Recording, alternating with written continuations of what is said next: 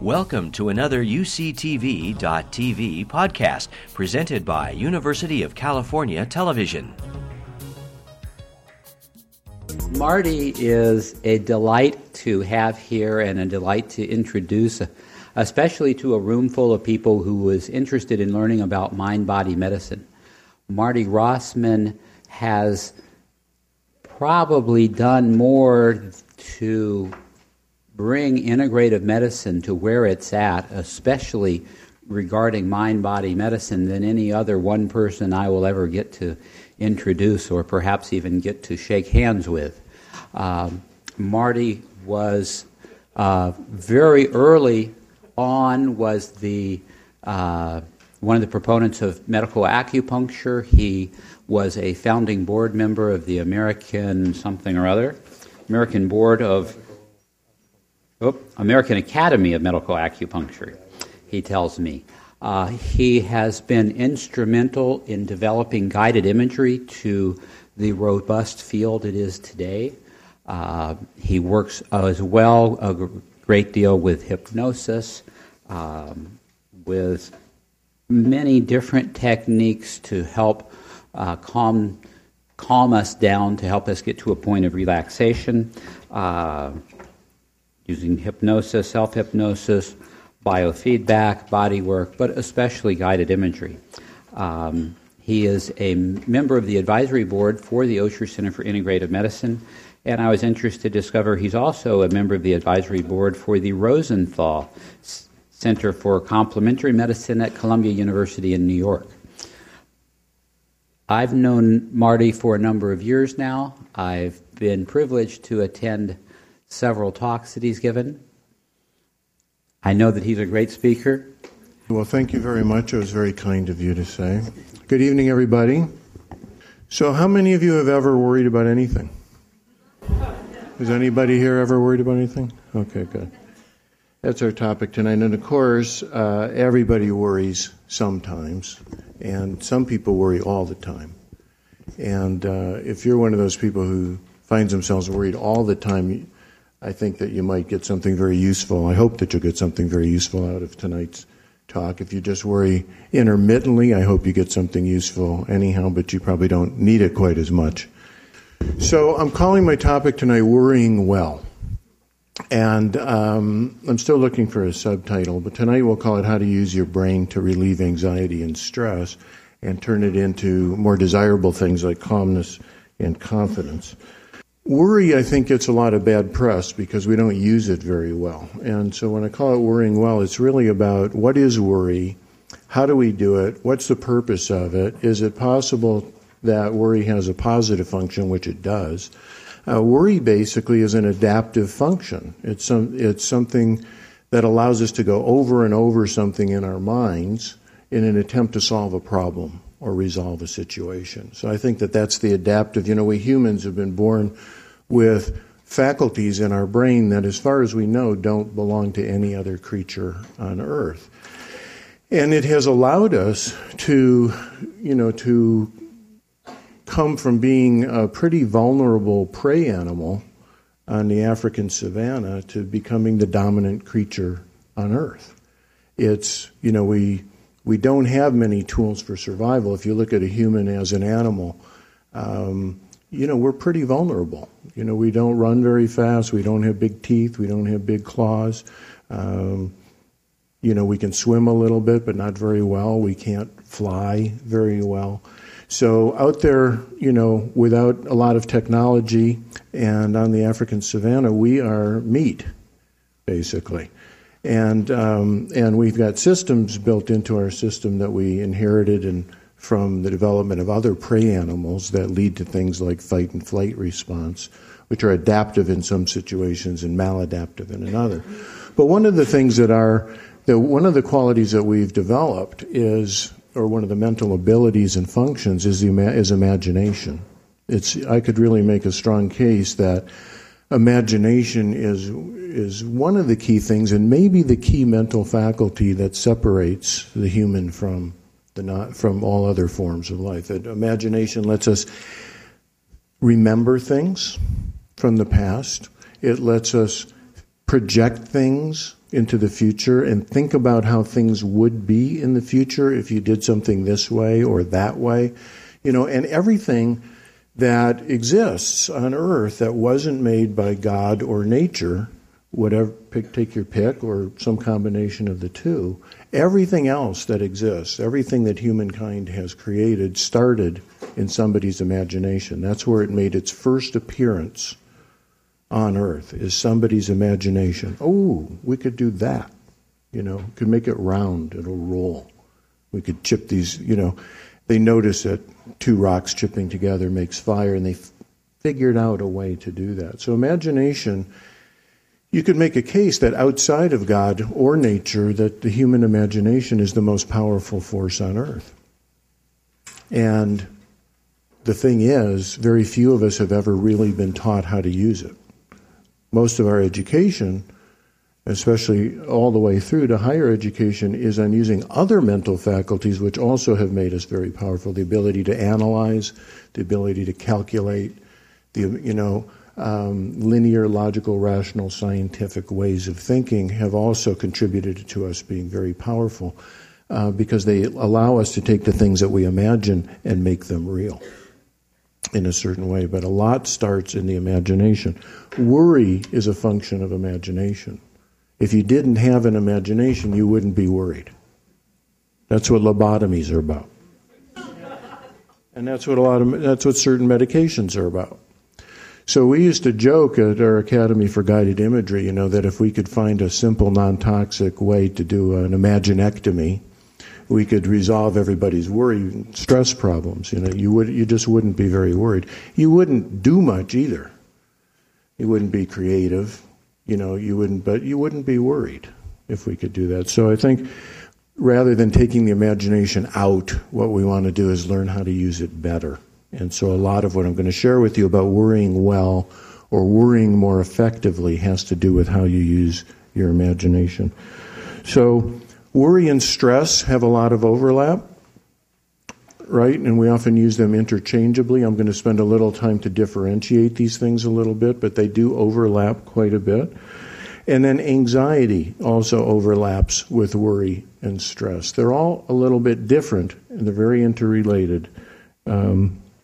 They share in a lot of different kinds of ways. The reason this is important is because our consciousness and our ability to become self-conscious is potentially the greatest tool that we have for improving our lives. And it also, if we don't know how to use it, can be something that can make our life miserable.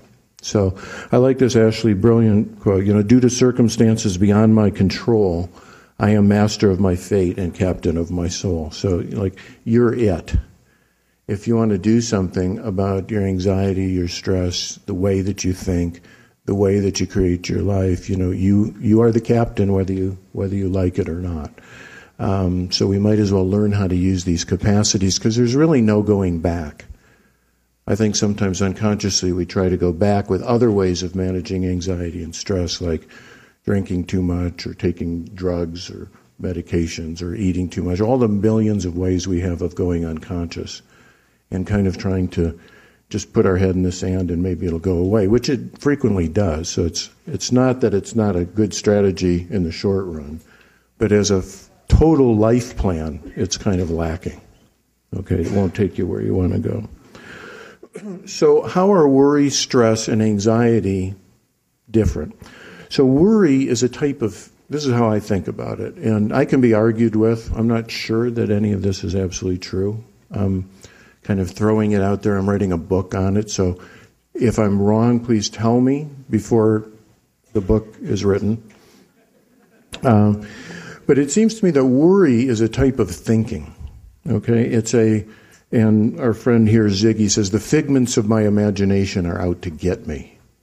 That's kind of the most common use of the imagination, is just letting your imagination kind of go to the worst scene scenarios, getting kind of entranced or hypnotized by your worries, and letting your imagination scare you. Because I think, in a sense, the most common unconscious use of the imagination is to drive ourselves crazy or worry ourselves sick.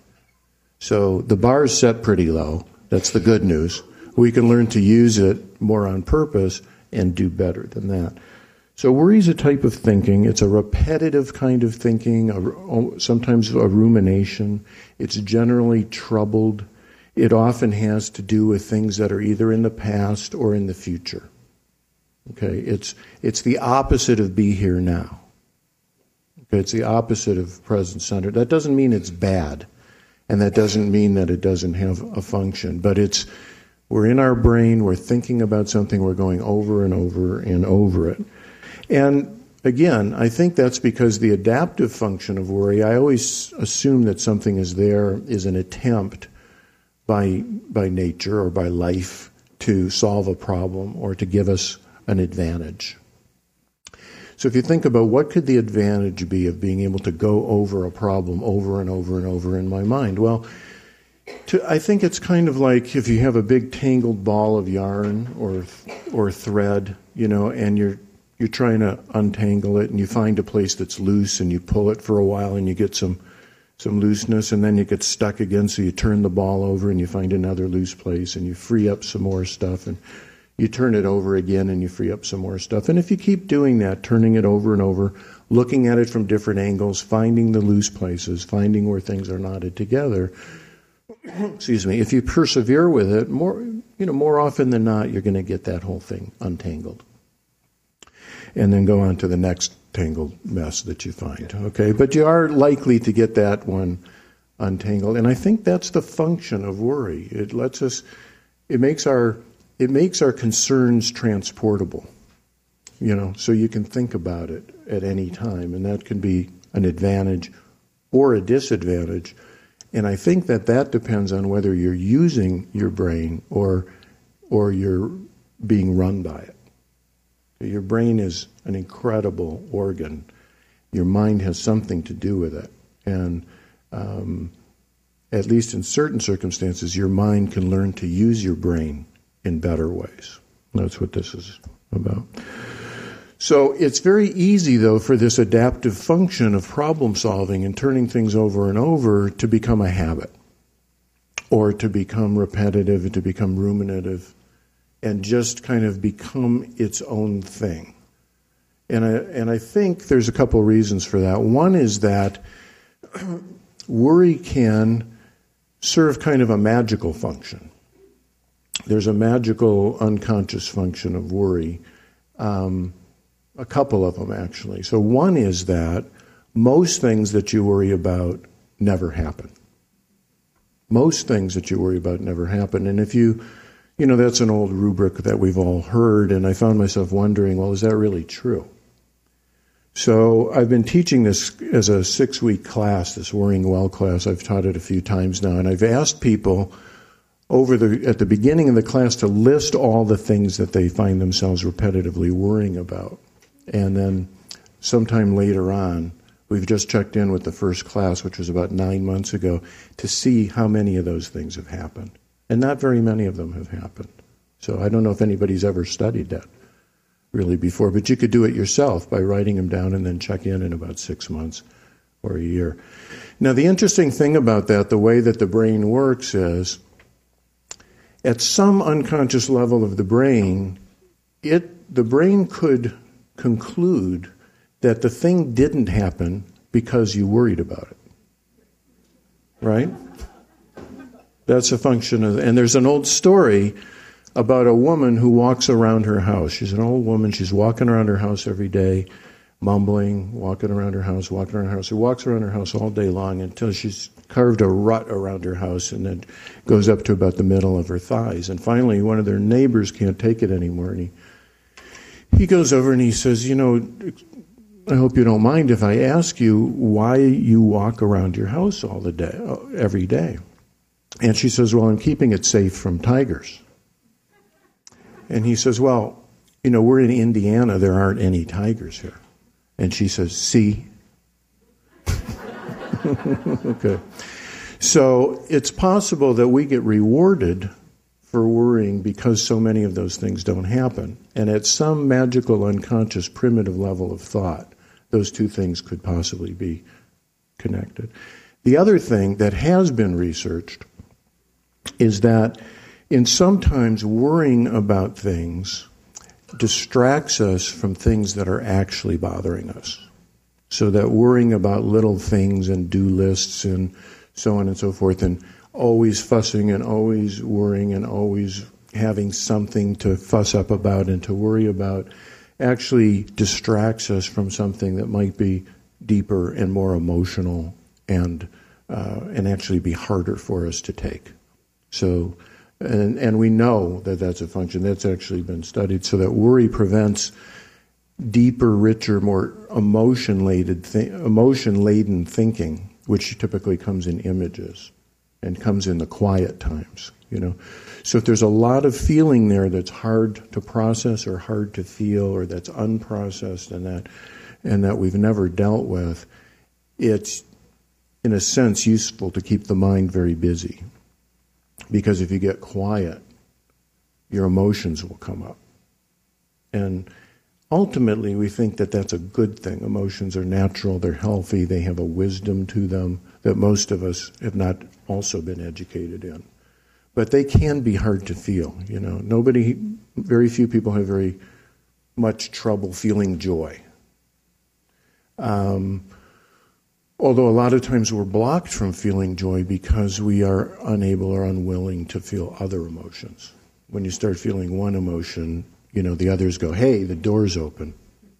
And they might want to kind of come up and be felt.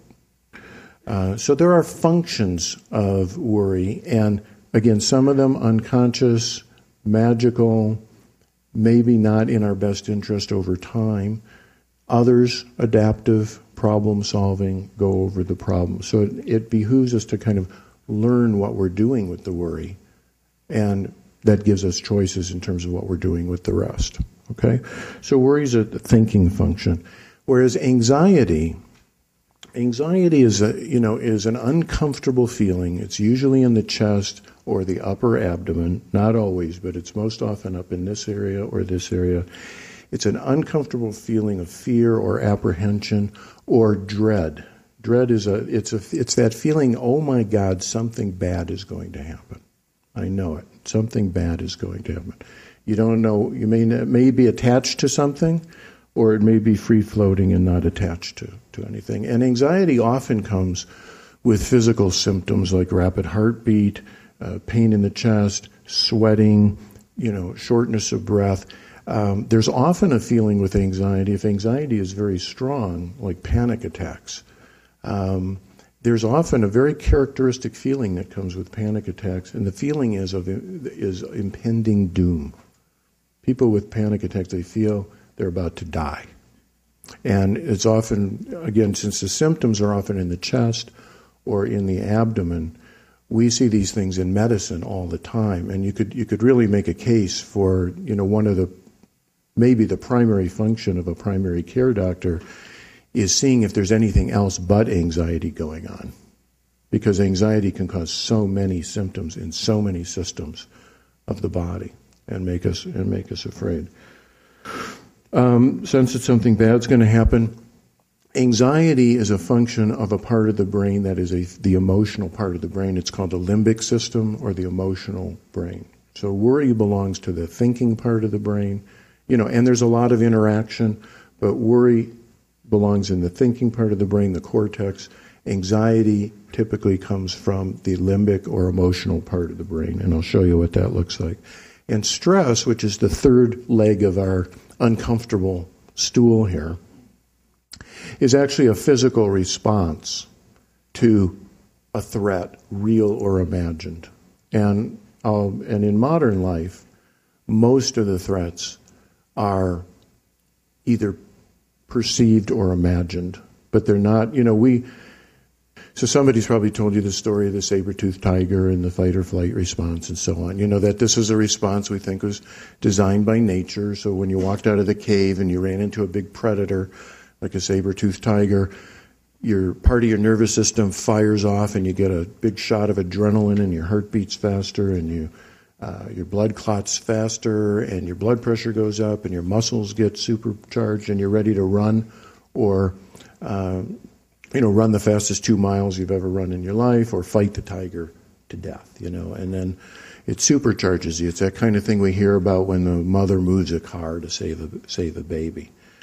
The thing is that this response can go off in response to threats that are not predators, it can go off in response to stock market movements, economic changes, thinking about aging, thinking about whether you can meet your responsibilities, all kinds of stuff, and all kinds of stuff that unless you know where the off button is on your television or your radio or your computer, that you can just literally pump into your brain, 24/7 if you stay up. All the bad news of every bad thing that has happened around the world to anybody, or if it's a slow news day, what could happen.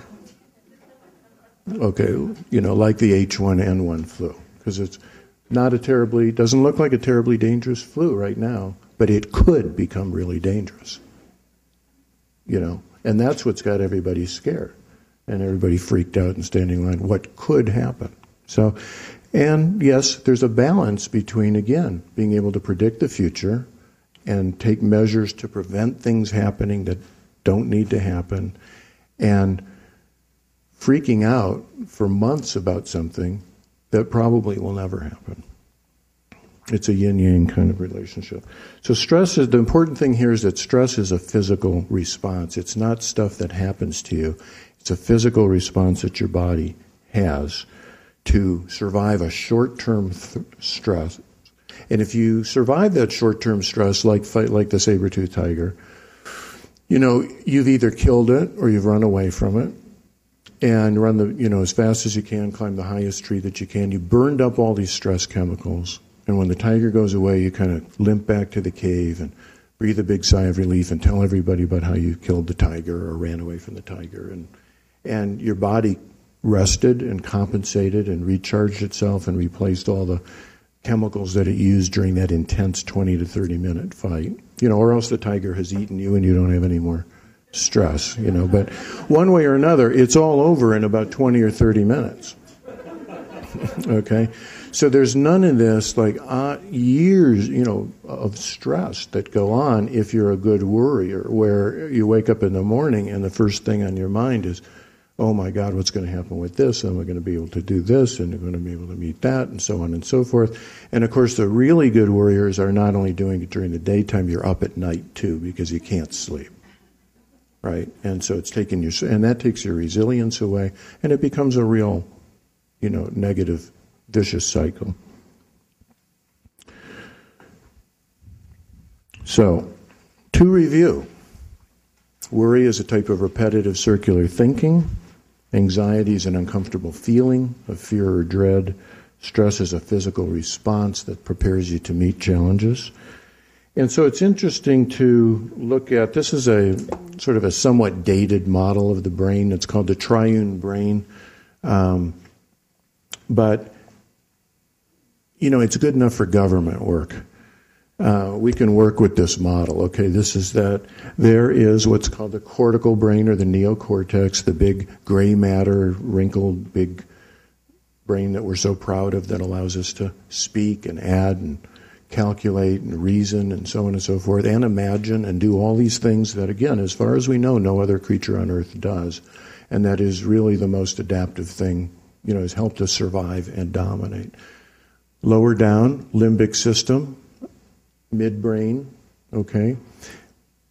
The basic brain, we call it the reptilian brain. That's the brain we share with lizards, and reptiles and amphibians. That's the oldest part of the brain. That part of the brain basically concerned with survival. It basically sorts things into, 2 or 3 categories. Can I eat this? Can it eat me? Can I mate with it? That's basically what it's concerned with, okay? It sorts down all the information that you receive into those 3 things, okay? And it acts like that. It acts reflexively and instantaneously, just like if you come across a lizard, on the path and you make a move towards it, it's gone like that. It doesn't go inside. It doesn't do a Woody Allen thing. well, should I move? Should I not move? Would it be better for me to, is this dangerous? Is it not dangerous? How dangerous is it? It doesn't do any of it, it's just gone. Okay, there's any indication that there's a threat, it sets off this stress response and it's gone. The thing is, this developed evolutionarily from the bottom up. Okay, this part of the brain developed first.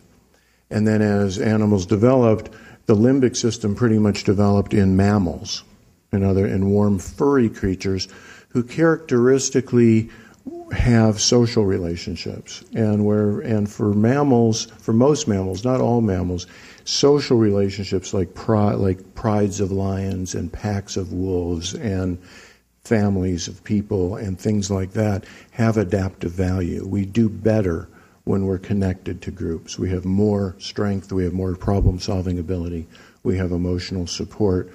We are social creatures and our social positions mean a lot to us. And all that emotional processing happens mostly in this limbic system. And then on top of it, the big, smart, intellectual brain. Every layer added new possibilities and new complexity to our ability to understand our world and to navigate our world. And part of the problem when we look at this whole issue is that the new guy is very entranced with himself. Okay? The thinking brain thinks that nothing was important before he came along. And I say he kind of deliberately. It could be she too. But it's a kind of, it's not that they're tremendously bright and intellectual women, but it's kind of thinking, analysis, logic, that kind of thinking. On a yin-yang scale, we typically characterize as a kind of masculine thinking, not that it doesn't belong to women too, whereas the feeling, the intuitive, tends to be a more kind of receptive, softer, has its own logic, but it's not the same as the logic of mathematics and science, okay? So this brain is very good at, especially part of the brain, the part that's suited for verbal and mathematical skills, which typically is in the left hemisphere of the brain. And there's some variation, but that typically is in the left brain, which is called the dominant hemisphere, speech capability, mathematical capability, and so on. Whereas in the right side of the brain, in the same area, lie areas of the brain that have to do with the body image, with emotional recognition of facial expressions, and tone of voice, and those kinds of skills. So they each have their place, logical skills have to do with building buildings like this and building MRIs and doing the kind of incredible science that goes on in a university setting like UCSF and looking through electron microscopes and doing chemical analyses. And these are tremendous feats, don't misunderstand me. They're completely useless in a relationship. Okay? It doesn't matter how many Nobel Prizes you have, you may not be able to maintain a marriage. Would be if that's the only kind of intelligence you have, right? And we say then you may not be able to maintain good relationships with people.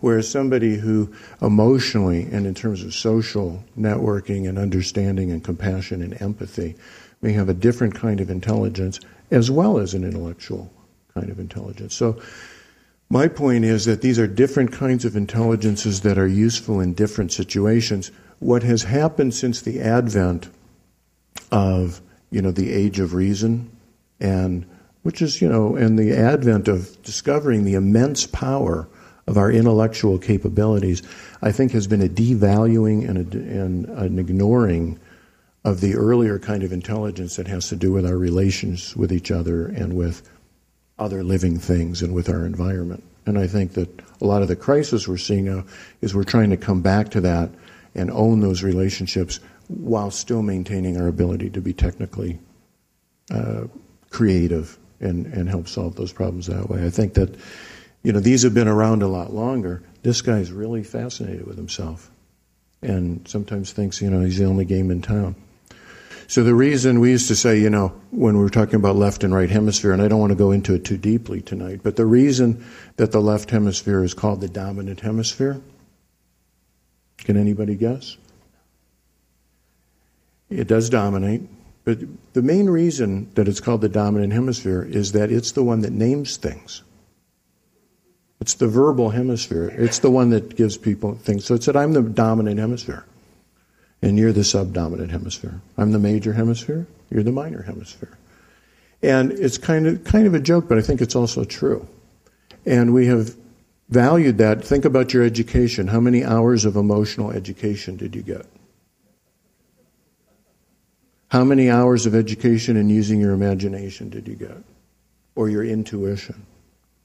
So your education, and I'm not saying that, it was, hopefully, at least when I went to school, it was reading, writing, arithmetic. It was those left brain analytic, logical skills. Tremendously, tremendously useful. But not all of us.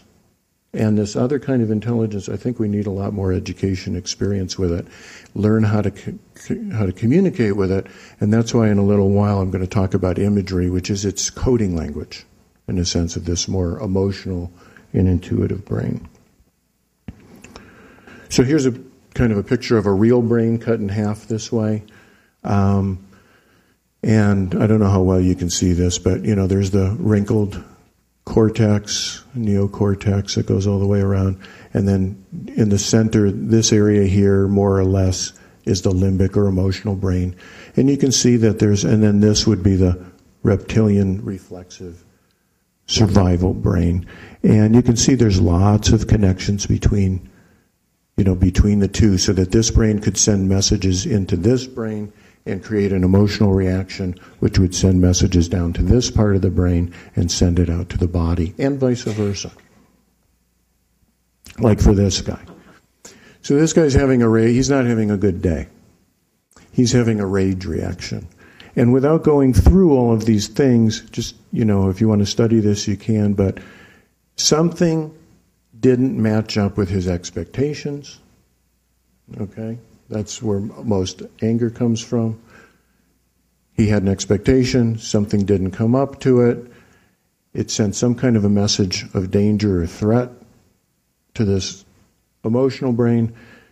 It signaled his lower brain to get ready for a fight, and this thing sends out through all the cranial nerves and spinal cord and so on messages to every organ in his body, and your physiology changes very dramatically. When you're angry, when you're frightened, when you're sad, when you're happy, when you're calm, you are physiologically different than, okay, so there's plenty of connections, and this is basically just to show, yes, there's a real wiring diagram and a real chemical messaging system. So anxiety, stress, and worry are interactive. They're bidirectional. If you have a tendency to be anxious, that emotional brain is going to be pumping out more messages of look out, look out, look out, look out, look out. It may not know what it's looking out for, but it's going to be more vigilant. It's going to it's going to send more messages to the cortex to be on guard for problems, and then the cortex is going to be able to imagine all the problems that there could be out there, and it's going to send messages back, and they can get into a real kind of a reverberating circuit. All these parts of the brain are chemically sensitive, and, of course, in medicine, typically we try to chemically manipulate these things. If somebody's got a real anxiety disorder, we're not talking about anxiety disorders, where the anxiety level is just cranked up high in spite of the thinking here. But we try to manipulate that with medications. Those of us who have studied nutritional medicine know that there are naturally occurring molecules, that there are molecules in our foods that can be used as nutraceuticals to modify how active or upregulated the nervous system is or downregulated. So we try to do it through more natural molecules. But the other thing to know about this is that they're also thought sensitive. That thoughts become chemicals at a certain level, and those chemicals stimulate the physical mechanisms that underlie our reaction. And that's going to be our focus tonight, is about thinking. For any of you who have any doubts that the mind and body are really connected and create physiology, just real quick, this is biofeedback data. And to make it simple, this is muscle tension, this is electrical response on the skin. This is fingertip temperature, which is a sign of either stress or relaxation. This nice even white line here is respiration. So this guy is sitting in a biofeedback therapist's office with a bunch of sensors hooked up to his muscles, and his fingertips to measure the way that his circulation responds to stress. And he's got a belt around his chest, and he's just breathing nice and around his abdomen. This is actually his abdomen.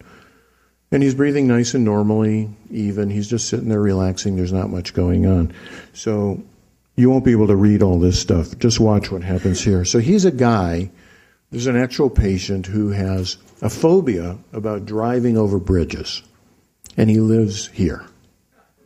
Okay. Bad combination, right?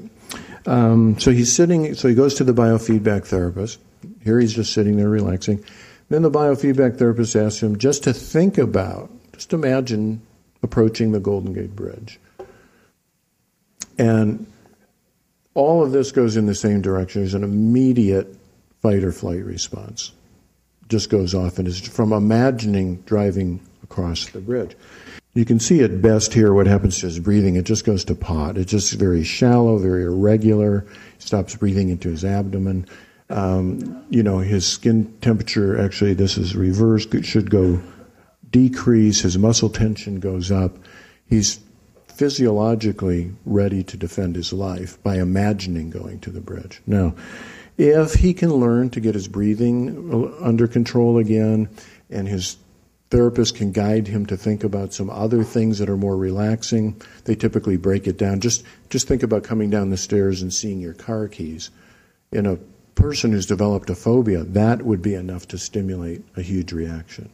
Now, if the person then can learn to breathe more deeply and to induce a relaxation response, which most people can, while he's imagining that, go back to the calm physiology, by the time he gets to the place where he can actually imagine driving across the bridge and staying calm, he'll be able to go across that bridge. That could take months to get to. There's a lot of practice in here, but that's a good example of a mind-body connection and how much we respond to just thinking about things. So there's a lot of, how many have heard the term neuroplasticity? Has that been talked about here? So it doesn't mean your brain is made of plastic. It means that your brain is changeable. And there's been a lot of literature lately about how changeable the adult human brain is. Up until very recently, the dictum was, you have an adult brain, that's it. Your cells die off, but that's about it. And you can't teach an old dog new tricks, and it's all that kind of stuff. And we know now, how many of you have read this book by Norman Doidge, The Brain That Changes Itself? It's an astounding book on brain science. An example. There are researchers now that have developed techniques taking people who have been blind since birth, hooking up a little video camera to an electric device that kind of draws a picture on their back by poking them, kind of a thing that puts out multiple little pokes and gives them a picture on their back, and they start to see. Okay, they can see so that they can walk around. Now they have it where a little video camera on the glass goes to a little wafer on the tongue that sends out little electrical signals. And they are able to see, probably not like most of us who are able to see naturally and normally, but they are able to see. They can walk around the room and not bump into objects and so on and so forth. Okay? And what happens over time, what they found was in these people that watching a device called a functional MRI, which can show us what parts of the brain are active while people are thinking, that it was the part of the brain, the occipital cortex, that processes visual information, that took all of this data from their back or their tongue and started putting pictures together. So the brain's taking this this data and putting pictures together because that's what it does. Normally it gets the input from your eye. But if we can get it, the information, some other way, it can create new pathways that create these abilities. And that's astounding. So part of Jeffrey Schwartz is at UCLA. His research has been with people with obsessive compulsive disorder, which has been traditionally a very, very difficult condition to treat, and finding that by very structured, repetitive exercises, which fortunately obsessive compulsive people are very good at, by focusing their mind in a certain way, that they literally can change not only their behavioral patterns, but that their brains change after a decent period. We're talking about months of practice. So that you can actually lay new hardwiring down as well as changing your mind. You can change your mind in a nanosecond, but it seems to take weeks to months to change your brain. But when you change your brain, now you've got a new default position installed. And you don't have to be the same way that you were before. Lou Ann Brizendine, who's a professor of psychiatry here at UCSF, wrote this one. How many have read this book, The Female Brain? If you never read another book in your life, if you're either male or female, you should read this book. This is an astounding book, a really astounding book about the brain and how it's organized, and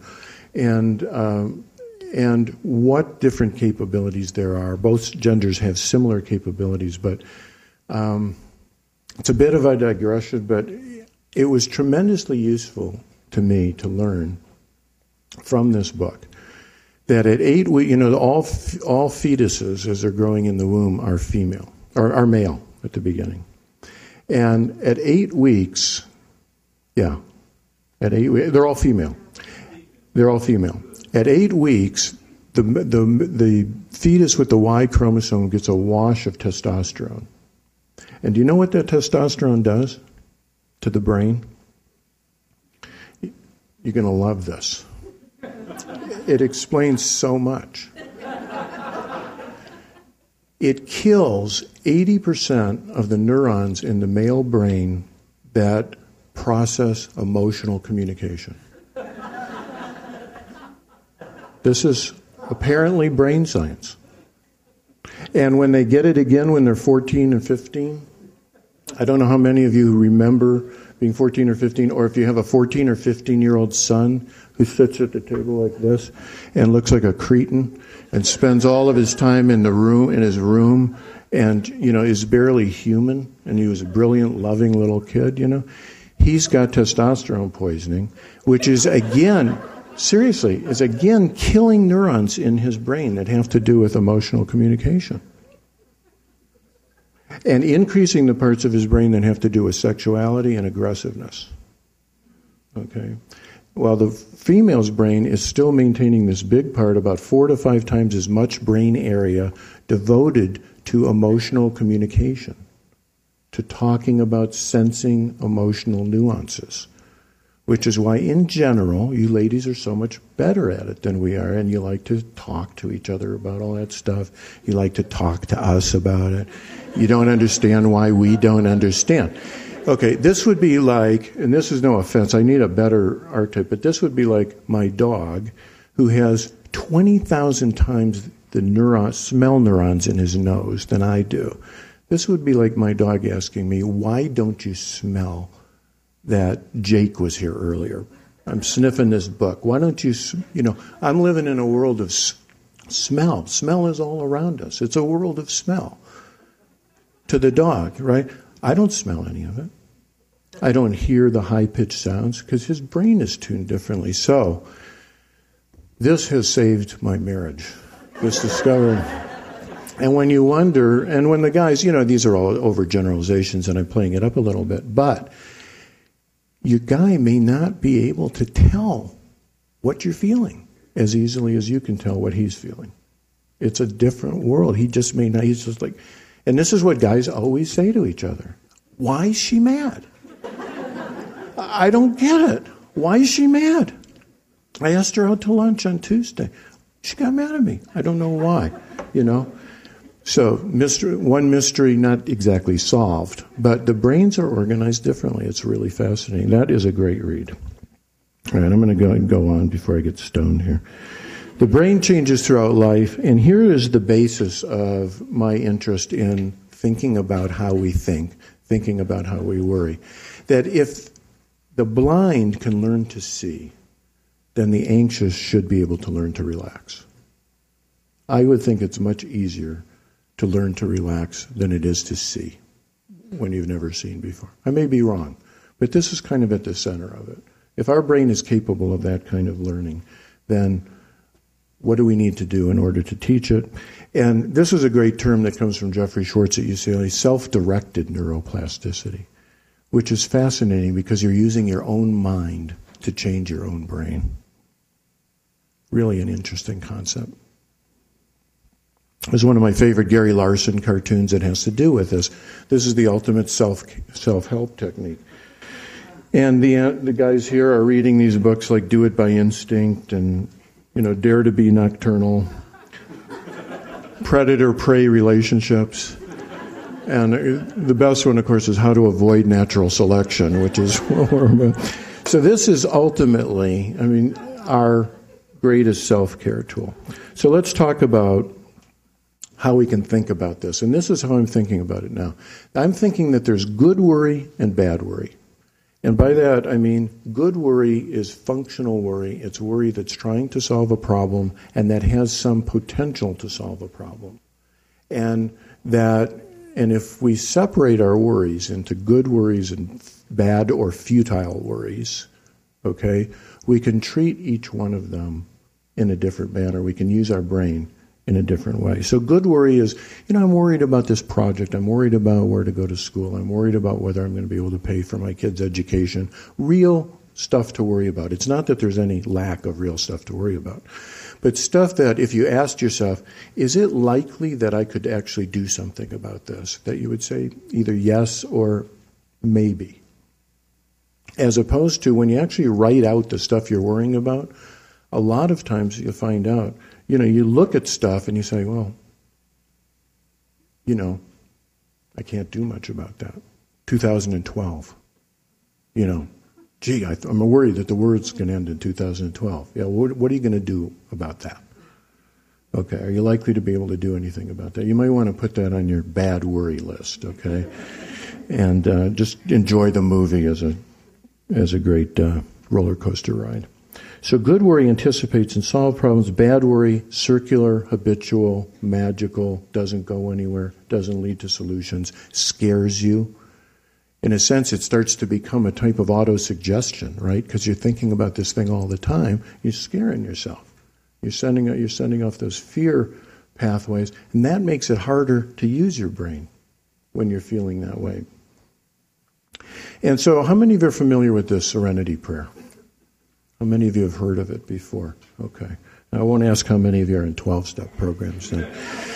The 12-step programs adopted the Serenity Prayer. The Serenity Prayer goes back probably as far as Roman times, and then in modern times was attributed to a theologian in World War II, but the 12-step programs have adopted it. It's a brilliant prayer thought. If you don't like prayer, just take off the God word. Okay, but the Serenity Prayer goes, God, or whatever, grant me the serenity to accept the things I cannot change, the courage to change the things I can change, and the wisdom to know the difference. Okay? So if we use the Serenity Prayer as kind of the skeleton of our worrying well practice, we want to think about separating things we're worrying about into things you can change, things you probably can't change. And then if there are some that are left over that you're not sure of, where you need the wisdom to know the difference, I'm going to talk to you at least about ways that you can use imagery to help with all three of those things. So the first question is, if you're not sure about something and you need more wisdom, how do you get more wisdom besides living another 30 or 40 years? Okay? By which time, that's not all that useful when you've got an immediate problem. So there's ways, ordinary ways to access more wisdom. Talk to people that you think are wise. If you have wise friends, if you have wise teachers, see if they'll talk to you. And you can share your problem, listen to them, consider what they say. That's one good source of wisdom. This stands for what would Jesus, Buddha, the Dalai Lama, or Yoda do? So if you don't have access to a wise friend or teacher, this is a type of imagery technique. Think about what would somebody that you imagine is genuinely wise, what would they say in that situation? Remember Hillary Clinton got all kinds of flack from people when she was the first lady, because she said she was in a circumstance where she wasn't sure what to do, and she thought a lot about Eleanor Roosevelt and what Eleanor Roosevelt would have done in that situation. And of course, all the kooks got up on their, oh, she's into spiritualism and so on and so forth. She's conjuring the ghost of Eleanor Roosevelt. No, she was imagining what a wise, ethical role model would do in that situation. It's a perfectly natural and very intelligent thing to do.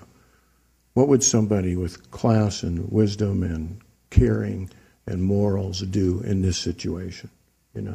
And if you took it another step and you do it as a guided imagery where you actually relax, you go into a meditative or just a relaxed state, and you kind of daydream that you were walking in the garden with Eleanor Roosevelt, and you told her what was going on, and you imagined that she spoke back to you, that's not spooky. As long as you know that it's not really Eleanor Roosevelt, and, or if it is, that she's, that you're not identifying with her, you're not the person in the crazy house who thinks that they're Jesus, But you could imagine what Jesus would say, what Jesus would do, if Jesus is important and meaningful to you, or what the Dalai Lama would do, or what your wise grandmother would do, or what your wise grandmother would do if you had a wise grandmother, right? So you start accessing what would it be like if I were to approach this from a wise place, and you take the time to quiet down,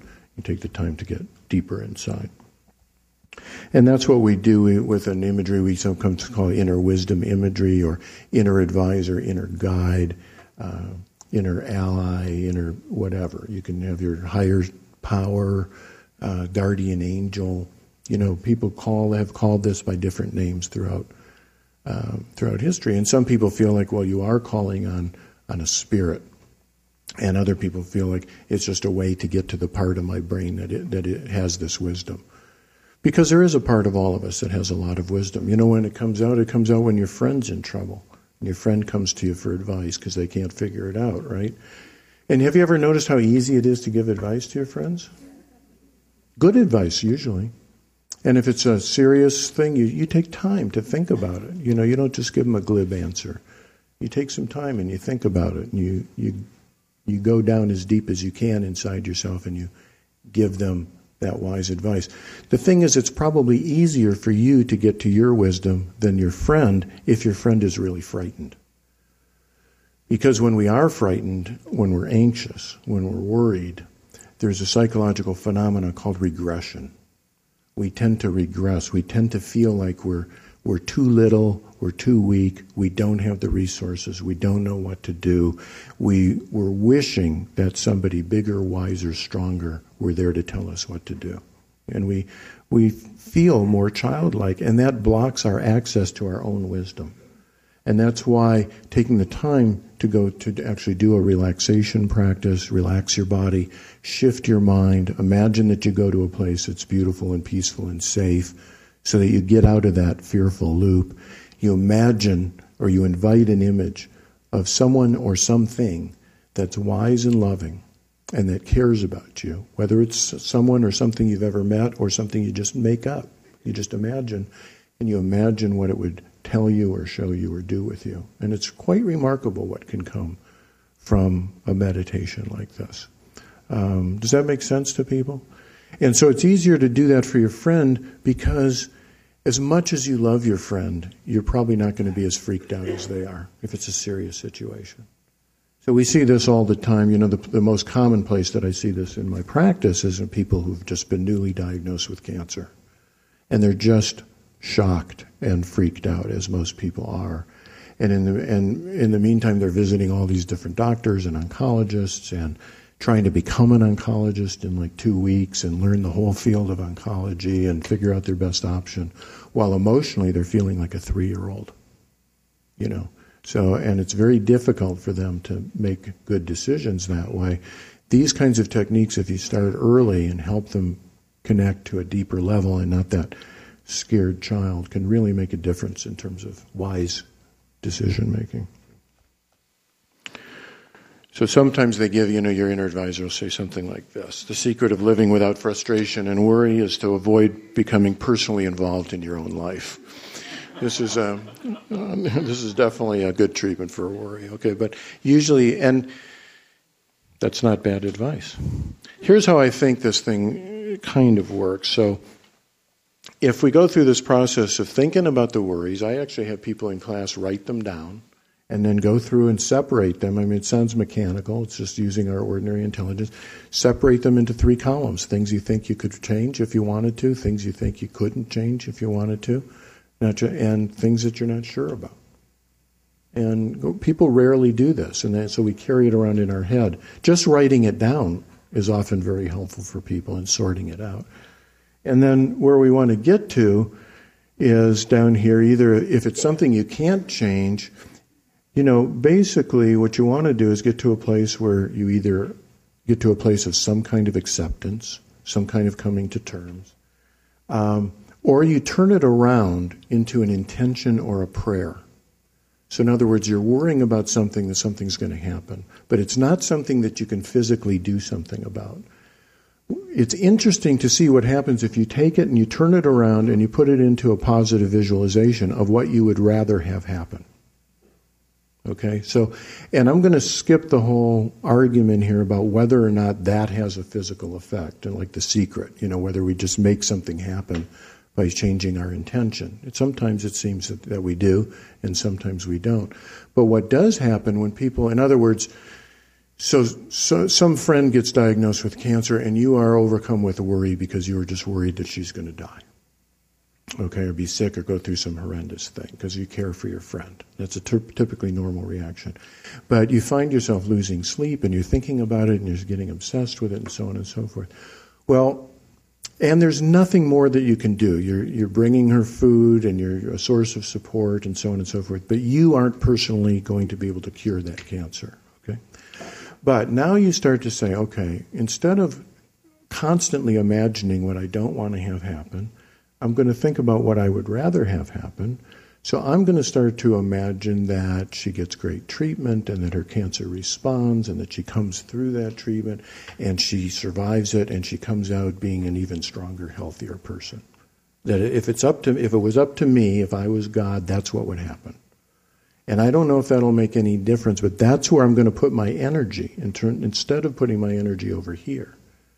And whether it changes the outcome or not, way beyond me. But what it does do is that when people start focusing on that image, they become less anxious. You become less anxious because you feel like I'm doing what I can be doing and I'm putting my energy into what I want to see happen. Does that make sense? And there's a lot of principles of suggestion that are at work there. There's a couple analogies I use for people. One is, I'm not a skier myself, a mountain biker, and I've skied. I don't know how many of you are, but you can imagine being a skier. So imagine that you're up on the top of a very steep, very challenging ski run.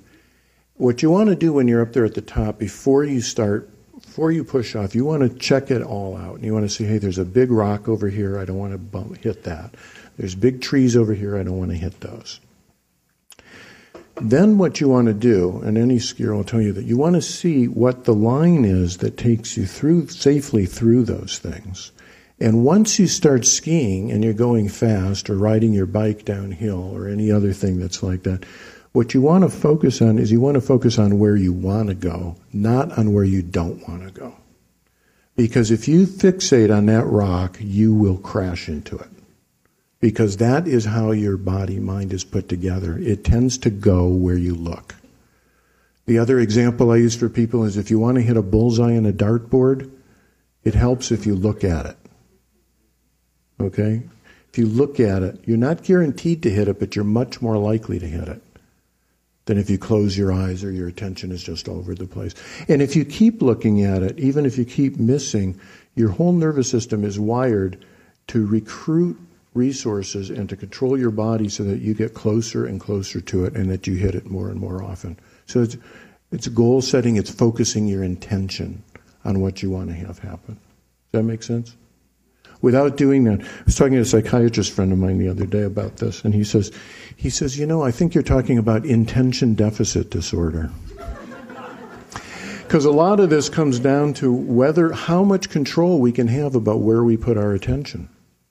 So we put our attention, in this case, if you're a prayer, if you're a religious person and you have a way of praying, then you pray for the outcome that you desire. If you're not a religious person, if you don't pray, you visualize or you intend it. You say, if it's up to me, I'm worried that my friend will succumb. I don't want that to happen. But the way that I'm going to put my energy into her getting better, into imagining that she gets better. And if nothing else, it'll help you. It'll help reduce your anxiety level. Sometimes a little, sometimes a lot. So the other thing is that on the other side, if it's something that you can change, there's a whole couple of processes for doing this. One of the questions is sometimes people don't act on things that they can change because they feel like they don't have enough creativity. They haven't been able to solve a problem. They don't have the guts, the courage to act on it. They don't have the assertiveness. They don't have the confidence. So imagery, and I'm going to hopefully share with you an imagery that you can experiment with yourself, is a fantastic way of both accessing and building these kinds of personal qualities in yourself so that you can be more effective in making changes that you want to, okay? And leading to an action that can actually resolve these problems. So imagery is a type of thinking. People often say that involves your senses, thoughts that you can see, hear, smell, feel, daydreams. It's a language, it's an emotional language. It's a synthetic Gestalt language. It's a language of the arts. It's, all the visual arts, drama, poetry, painting, even music, dance, images that convey a lot of information, but not in the same way that an equation conveys information. But it makes sense. It's the difference between listening. I think Einstein once said you could break a Beethoven sonata down into wavelengths and frequencies, but you'd be missing the point. So there's that linear scientific part, there's that experiential part. We're after that. So imagery is a natural way that we think. It's very closely linked to the emotions. It's a natural, if you think about it as a coding language, it's a coding language of the emotional, intuitive brain. And it's just that we haven't had much education in using it. And runaway imagination is probably the primary source of modern stress. It's not just what's happening, it's what you think will happen to you and how it will affect you that sends the signals down into your body. On the other hand, developing a skillful imagination, one that you can use to send messages of calmness, of confidence, creativity, there's a lot of different ways to use it. Your most potent tool for stress relief, but you need to learn some skills in order to use it on purpose. So what the imagery does is if we're having a problem that we can't solve in that cortex, the imagery brings the limbic brain it brings the emotional, intuitive intelligence to that issue or problem. So it just brings a whole other big area of the brain to bear on whatever the problem is. So it doesn't take anything away. It adds intelligence to your problem solving. So you can calm your brain with imagery, just like you can make it anxious. I could take you through a little imagery, just ask you to imagine the scariest thing you've ever been through. Don't do that right now. If we went through it and had you really, what do you see, what do you hear, what do you smell, imagine you're there again, you could work up pretty good anxiety. If I ask you instead to imagine that you go to a place that's peaceful and beautiful to you and that you just love to be in, where you have nothing to do and it's safe and it's the right temperature, and notice what you see and hear and smell and immerse yourself in that daydream, your brain will send messages down through the limbic system, down into the lizard brain. It'll say it looks beautiful, peaceful, and safe. It sounds beautiful, peaceful, and safe. It smells nice. It's peaceful here. It's safe. Hit the all clear button, and your body will shift into that. So there's that place is where, right now, do I want to focus my attention? What train of thought do I want to put my attention on? And again, few people have ever really been taught this. So we have got I'll get to the commercial aspect later, but it's one reason that I've devoted as much time as I have to writing books and doing audio CDs and downloads to teach people these skills. They're simple skills. Your imagination is your birthright. It's built into you. Nobody ever really just taught you how to do some fairly simple but potentially profound moves with them that can literally change your life, depending on what you're doing. It can certainly improve your life. So, rather than talk with you more, I want to offer you a chance. Would you like to do some imagery? Some guided imagery instead? We'll rest your left brain. We'll fan it off, cool it off. So I want to share with you a fairly simple imagery that we call evocative imagery. How many of you have used guided imagery on purpose before? So a fair number, maybe half or a little more than half. So this is a way to use imagery to help you access particular quality that you might want to have more of. Okay, and that could be, it could be courage, could be confidence, could be creativity, could be patience, could be humor, could be assertiveness, any quality that you want to think about. And the way that we usually use this, and you could do this, is to think about a situation that you've got going on that you have had difficulty solving or resolving. And you just feel like you just haven't been able to resolve it. It seems like something that you could potentially solve or resolve. Where you just don't feel you have enough fill in the blank to do this. You need a little more, again, courage, assertiveness, patience, humor, whatever it is. Okay? If you can't think of one right off the bat, just think about a quality that you would like to experience more of in yourself. Joy, calmness, again, confidence, self-love, whatever floats your boat. Just some quality you'd like to experience more of. And give it a name. Think about what the name of it. And you could do a couple of qualities. I wouldn't do more than, sometimes it's unclear what you need more of. I feel like I need more, I don't know if it's courage or I need more strength. So you could do them both kind of together. You kind of know what you're after. But think about a specific quality or a couple qualities that you would just like to feel more of in yourself.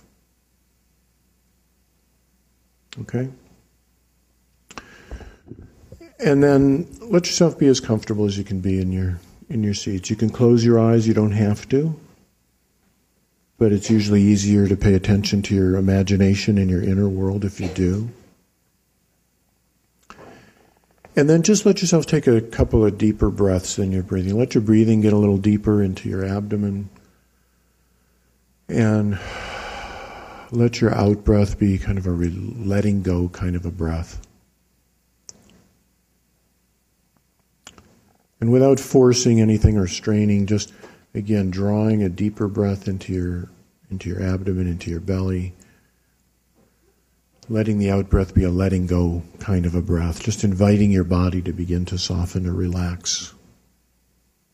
And just another time or two as you welcome the breath into your body, just notice that you're literally bringing fresh energy and oxygen into your body. You can invite it to circulate and flow around your body in the bloodstream to every cell of your body. Brings fresh energy. And as you let the breath out, if you like, just let it be an invitation to your body, your mind, even your spirit, to just let go of any tension or discomfort you don't have to hold right now. And you don't even have to worry about whether you know what you need to hold or what you can let go of. Just invite the body to soften, the mind to begin to quiet. And invite your body to continue to soften and relax, perhaps to become a little more spacious, without worrying about how it does that. Feel free to shift or move to be even more comfortable. And if you haven't already, let yourself go inside to a place that's very beautiful to you. Let yourself daydream yourself to a place that's very beautiful, peaceful, safe. And it might be a place that you've actually been in your life, either in your outer life or even in your inner life. Or it might be a place that just comes to mind right now, an imaginary place or some combination. It doesn't really matter as long as it's a place that's beautiful to you and peaceful and safe. And if more than one place comes to mind, just pick whichever one attracts you the most right now. And imagine in your own way that you're actually there. And take a few moments to just look around and notice what you imagine seeing in this beautiful, peaceful place.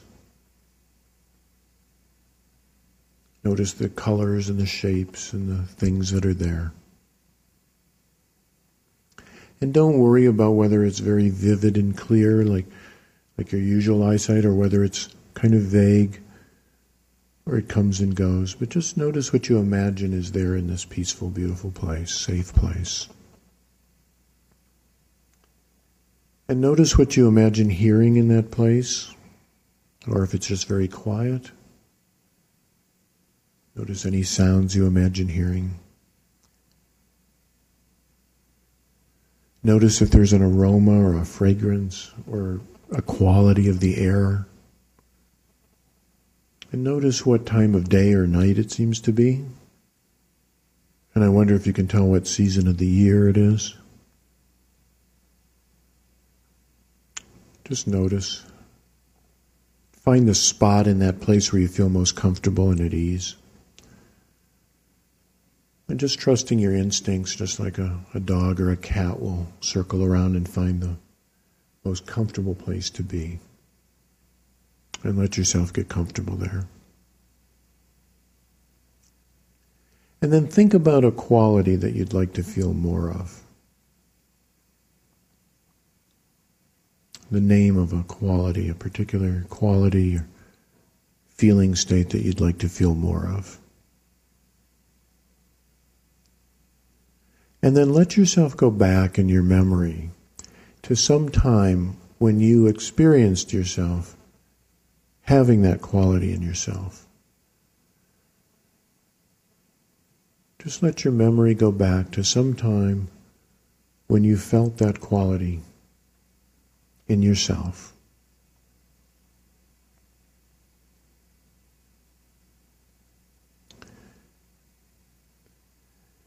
And some of you may not have a memory of having that quality. So let yourself go to some time when you witnessed somebody else expressing that quality or embodying that quality. And that could be a real person or a fictional person or a historical person. And if you found a time when you yourself had this quality, imagine that you're there again now. And notice what you see, what you hear, what you feel, as you're feeling that particular quality within you. And if you're imagining somebody else embodying that quality, imagine that you bring them inside you so that you can feel what it feels like to have that quality inside you. And then notice where you feel that quality most strongly in your body. You might want to just gently scan through your body with your attention from head to toe and back up, as if your attention were a sonar beam or a radar beam. And just see where do you feel that particular quality most strongly in your body? Is it strongest in your feet or your legs, your pelvis, your abdomen, your chest? your neck and shoulders, arms and hands, in your face. Just notice wherever it seems to be strongest. And let it grow a little bit larger. Imagine that you can just allow it to grow a little bit larger and stronger, just a little bit. And notice how it feels to feel that quality in yourself.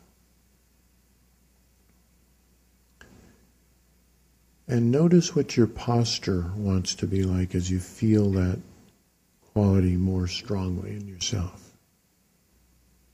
And if you're comfortable with it, imagine that you turn up the volume on that quality like you had a control, like a volume control on a radio or television, and you turn it up so that it radiates out from wherever it's centered in all directions, radiates out and fills your body with that particular quality.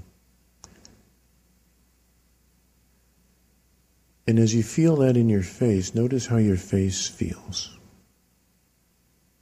And as you feel that quality, notice what you imagine your voice would be like if you were in touch with that quality when you spoke. And if you like the feeling of this quality, go ahead and turn it up even more so that it overflows the space of your body and fills the space around your body for a foot in every direction. And imagine that it radiates inside your body and touches every cell in your body with that quality. From the deepest part of your bone marrow to your bones, to your connective tissues, your muscles, the organs in your pelvis, your abdomen, in your chest, especially your brain, your spinal cord, and your nervous system, as if every cell of your body were touched by a ray of this quality. As if you were a sponge and you were bathing in this quality and could soak up as much as you like. And if you like, you can turn it up even stronger and bigger, fill the space around your body for several feet in every direction. You can experiment with that. Never turn it up so strongly that you're uncomfortable, but if you like the way it feels, imagine you can turn it up, that there's an abundant source of this quality. And you can turn it up so that you fill the space around your body for 12, 15, 20 feet around. Fill the room with it. Fill the Bay Area with it. Fill the world with it. Just experimenting. And then let yourself turn the volume to whatever is most comfortable for you right now. No matter how strong or weak, how big or small that is. Just give yourself permission to let it be like listening to music when you're all by yourself. Whatever volume is most comfortable for you right now is exactly the right volume. And just let yourself rest in that for a few more minutes. And just take a moment before you bring your awareness back into the room. Just take a moment to review what's happened in this brief imagery experience. What quality you were looking to experience more of. Whether you have or not. What it was like. And if there's anything in particular that you want to bring back from this experience and remember when you come back to the outer world. And before you come back to the outer world, take a moment. If there's a particular situation that you wanted more of this quality in order to address, imagine addressing that situation while being in touch with this quality. And just notice whatever you notice. Notice whether it seems the same or different in any way.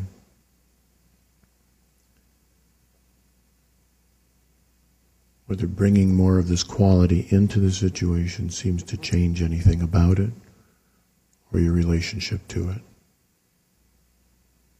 And before you come back to the outer world, just remember that you can recall this quality, access it, feel it, build it more strongly in yourself anytime you like, just by going through this process again.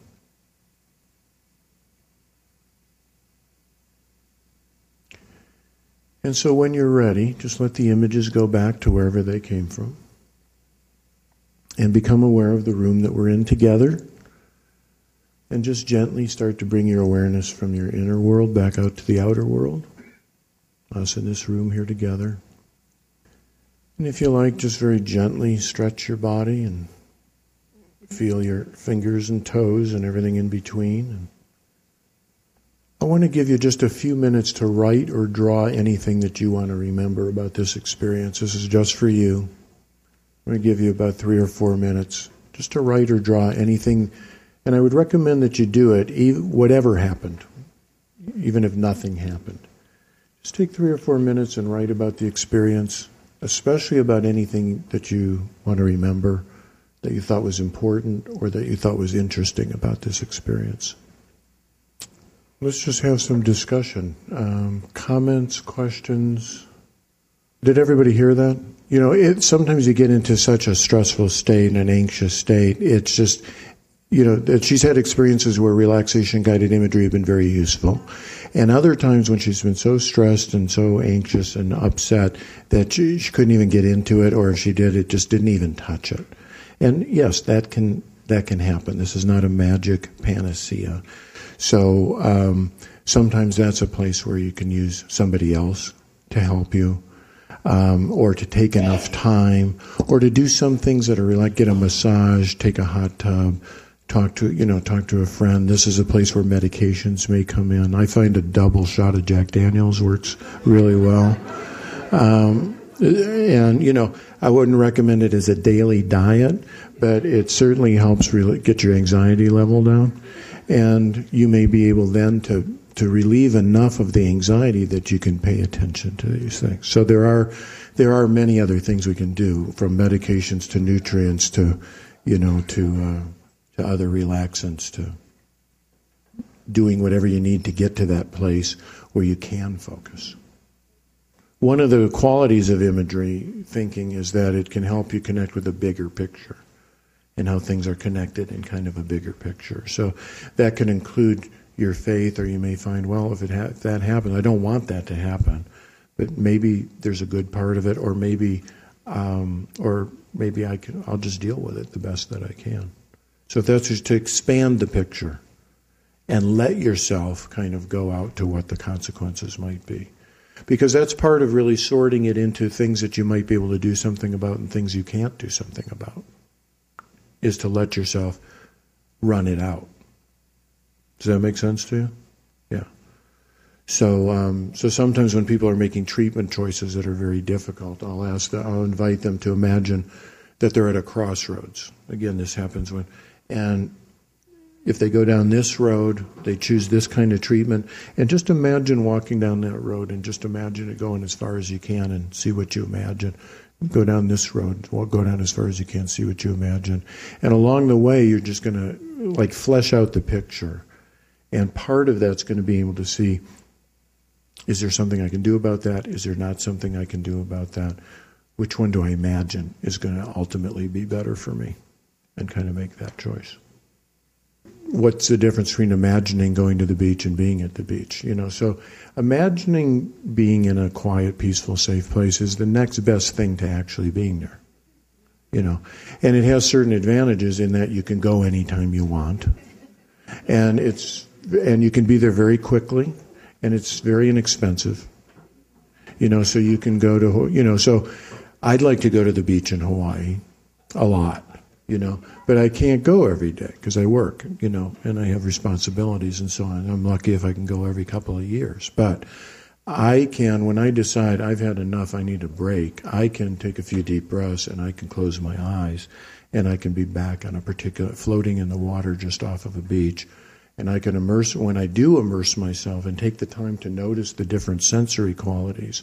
What we know now from looking at brains on the functional MRI is that if I make an effort to notice what I imagine seeing and hearing and feeling in the weightlessness of my body as I'm floating and the lapping of the waves on the surf and the smell of the plumerias and the humidity in the air, and I go through all that sensory stuff, that when I'm noticing what I'm seeing, the part of my brain that processes vision is active. When I'm noticing the sounds I'm hearing, the parts of my brain that process sound is active. When I'm noticing the sensory details, that part of my brain, sensory cortex, is active. So what you have is you have more and more parts of your cortex sending messages down to those lower, more reflexive parts of your brain, and they're saying, it looks like I'm in Hawaii. It sounds like I'm in Hawaii. It feels like I'm in Hawaii. It smells like I'm in Hawaii. And that part of your brain just goes, okay, all clear, sends out the all clear signal, and a lot of things in your body start to go to work in a more effective manner that haven't been able to work as well when you're constantly reacting to messages of, look out, what's next? How am I going to get that done? Danger, danger, danger, danger, threat, problem, so on and so forth, which is where we spend so much of our time. And so this little lizard brain is sitting there, look out, look out, look out, look out, look out. Right? And it's constantly getting the body prepared for that, and that's exhausting. So if we're spending 98% of our waking time and half our sleeping time dealing with those kinds of things, we see why we get exhausted, we get wired and tired, we have trouble sleeping. The body starts to signal that it needs something. So finding a way to get to those deeper levels and plug in a couple of those relaxation places as just a basic tool is, I think, one of the real fundamental benefits of guided imagery, which is a type of meditation at that level. And I really appreciate your attention. Thank you very much. I hope it was useful. Thanks. You've been listening to a podcast by University of California Television. For more information about this program or UCTV, visit us online at uctv.tv.